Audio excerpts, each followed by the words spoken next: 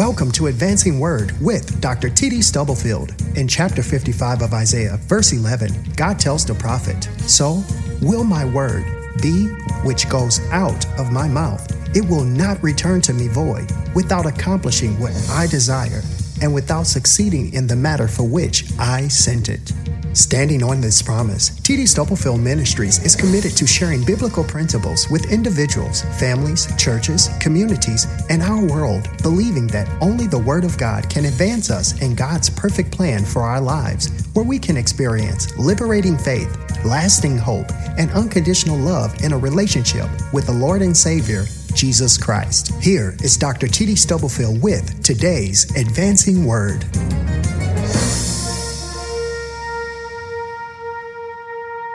There is a passage from the book of Hebrews, chapter 10, verses 23 through 25. The New Living Translation of the Bible. I want to read this passage as we honor God's word. It reads, "Let us hold tightly without wavering to the hope we affirm, for God can be trusted to keep his promise. Let us think of ways to motivate one another to acts of love and good works. And let us not neglect our meeting together, as some people do, but encourage one another, especially now that the day of his return is drawing near." I want to share from this passage this morning the characteristics of an effective encourager. You know, I've shared a passage with you today that has profound implications. And if it is truly believed and adhered to, followed and applied, I believe that it can transform a marriage, a family, a friendship, a ministry, even a community. I believe if it's applied and believed, it could even transform a nation. In the book of Hebrews, there is at this point a series of admonitions in this particular chapter aimed at encouraging the saints of God whose faith is being tested by persecution. The author writes to the church with a pastor's heart, and he's writing to encourage them in their walk with the Lord. And at this particular point in the chapter, he moves them beyond a consideration of the high priestly ministry of the Lord Jesus Christ and draws them into a concern or a challenge around their relationship to each other. You see, because ultimately faith is experienced in community. How we treat each other. How we treat each other is ultimately the arbiter and the advertisement of our faith. Of all the things that Jesus could have said to the disciples in the upper room as he's anticipating his arrest, his crucifixion, his passion, all that was before him, he's not missing words. Everything he shares is of significance and substance. But the thing he shares that is most impactful, the one commandment that he gives in John chapter 13 is a new commandment, he says, I give unto you, that you love one another. As I have loved you, love you one another. And then he says this, and I think it's so important that we get this, that we grab this. He says, by this, not by these things, but he says, by this shall all men know that you are my disciples, if you have love one for another. This is a timely challenge.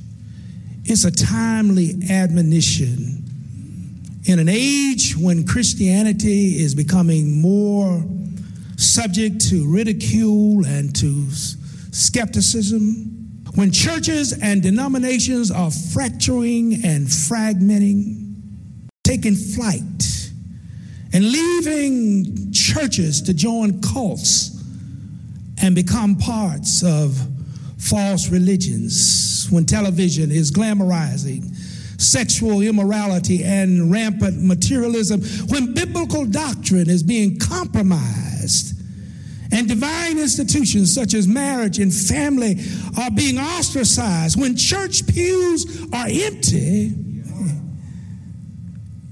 and when hearts are cold. This text constitutes a classified advertisement. Help wanted, but experience is necessary. I see in this text the characteristics of an effective encourager. Do you want to know what they are? In the first instance, an effective encourager is, first of all, confident.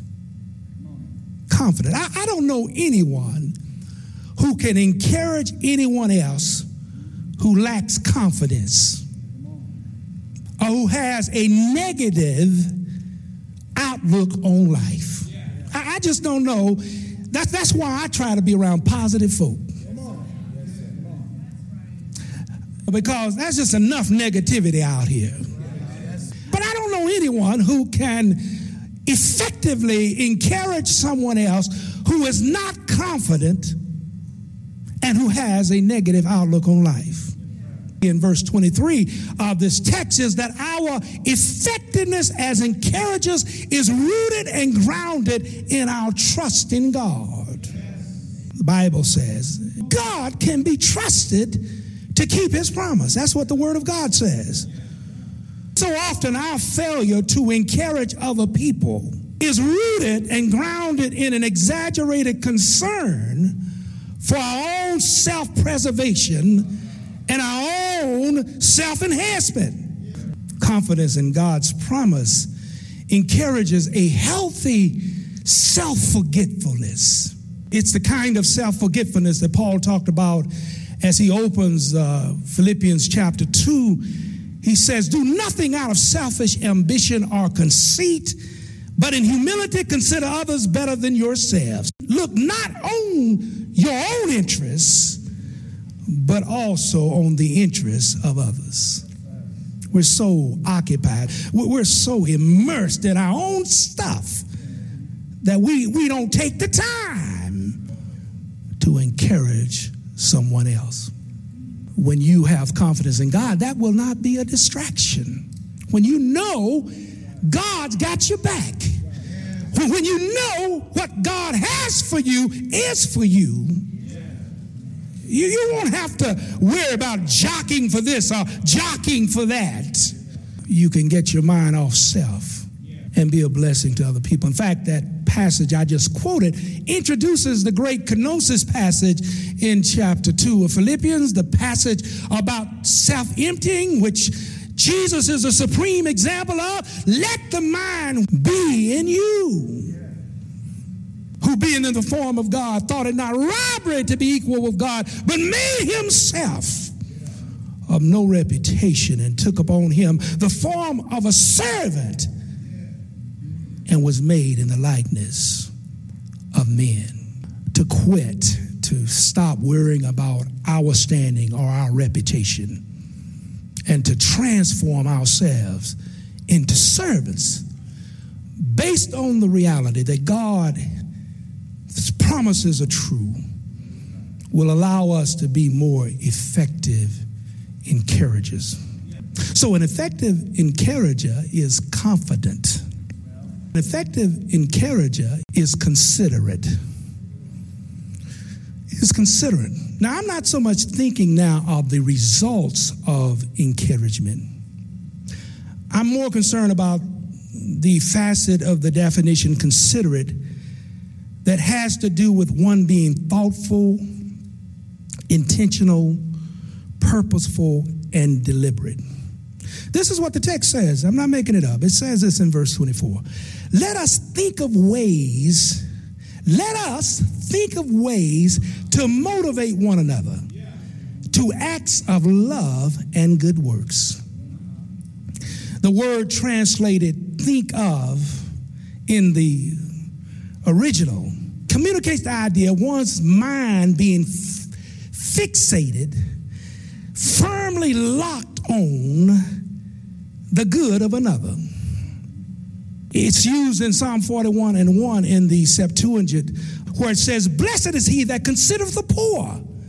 The Lord will deliver him from trouble." It's used one other time in the New Testament. This word translated "think of" is used in chapter 3 of Hebrews when it says, "Consider Jesus Christ, the apostle and high priest of our profession." So in the same ways we should consider Jesus, that same word is used when it's communicating the idea of us thinking of one another. Don't you think this is a revolutionary thought? Just think about a church.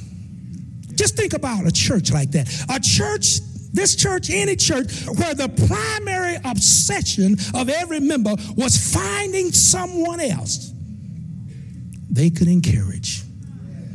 There's another word in the text. It's the word motivate, and this translates a word which means literally to arouse, to incite a riot, to stimulate, or to irritate. So this part of the text gives balance. See, we should not be so invested, so committed to keeping the peace that we avoid tough conversations. A tough conversation to encourage somebody. You should make sure you have some folk around you who, if the need is required, they can look you in your eye and tell you not what you want to hear, but tell you what you need to know. Our idea of friendship is folk that agree with us, think like us, have our priorities. We need some folk around us who mix things up every now and then. And when you off base and off track, the legendary Casey Jones was the coach for a number of years of the Boston Celtics. He was known as an encourager, having been a player himself. He was known as an encourager of his players, but only encouraged them when they needed to be encouraged.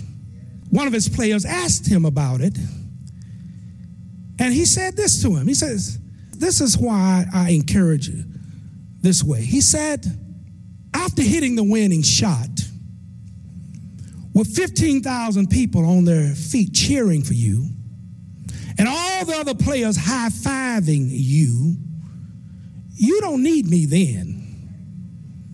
He said, you need me most when nobody else is cheering. Anyone can cheer the person who won the game, graduated from college with honors, preached a great sermon, got a new job, bought a home.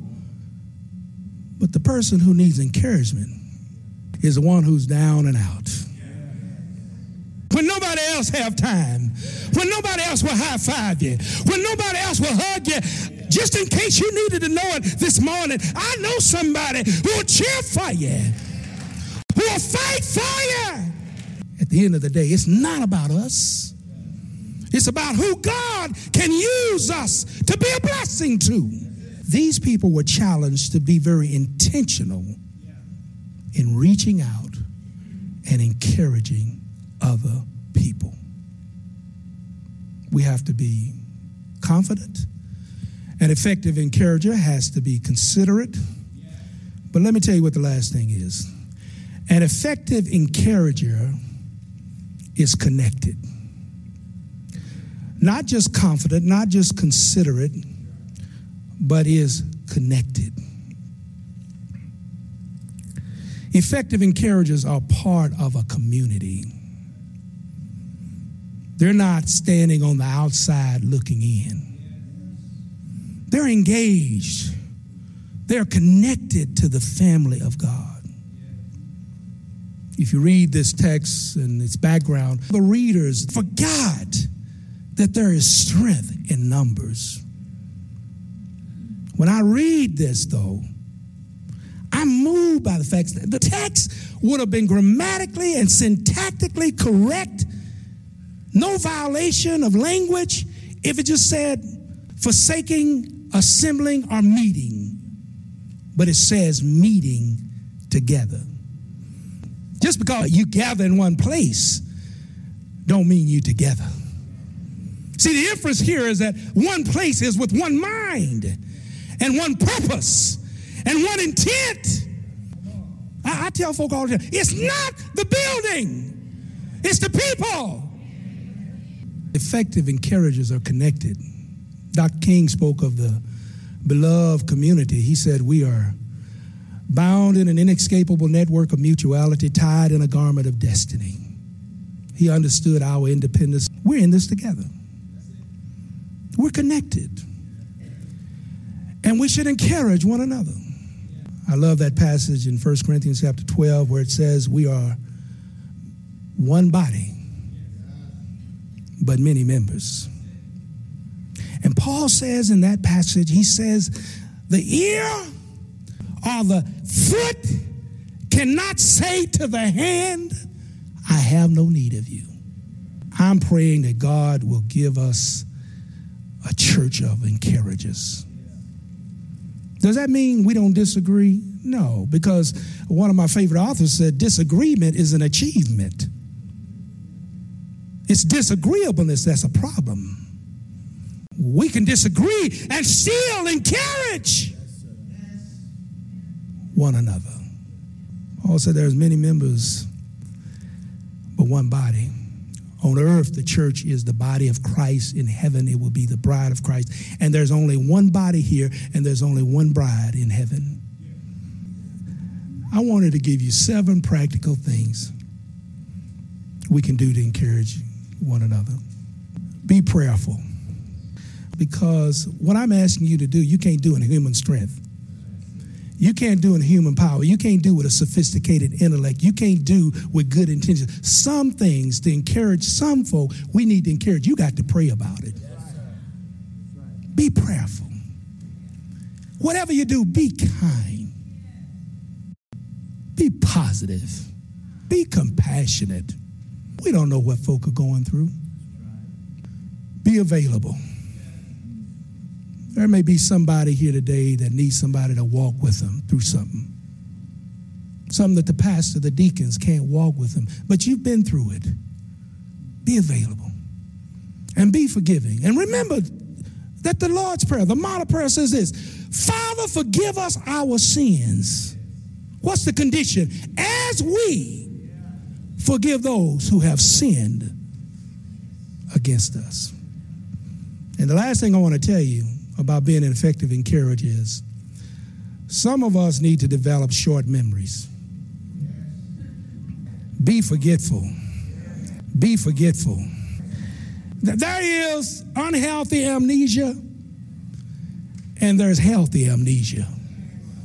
Some of us need to get infected with some healthy amnesia and just be forgetful. An effective encourager is confident, considerate, and connected.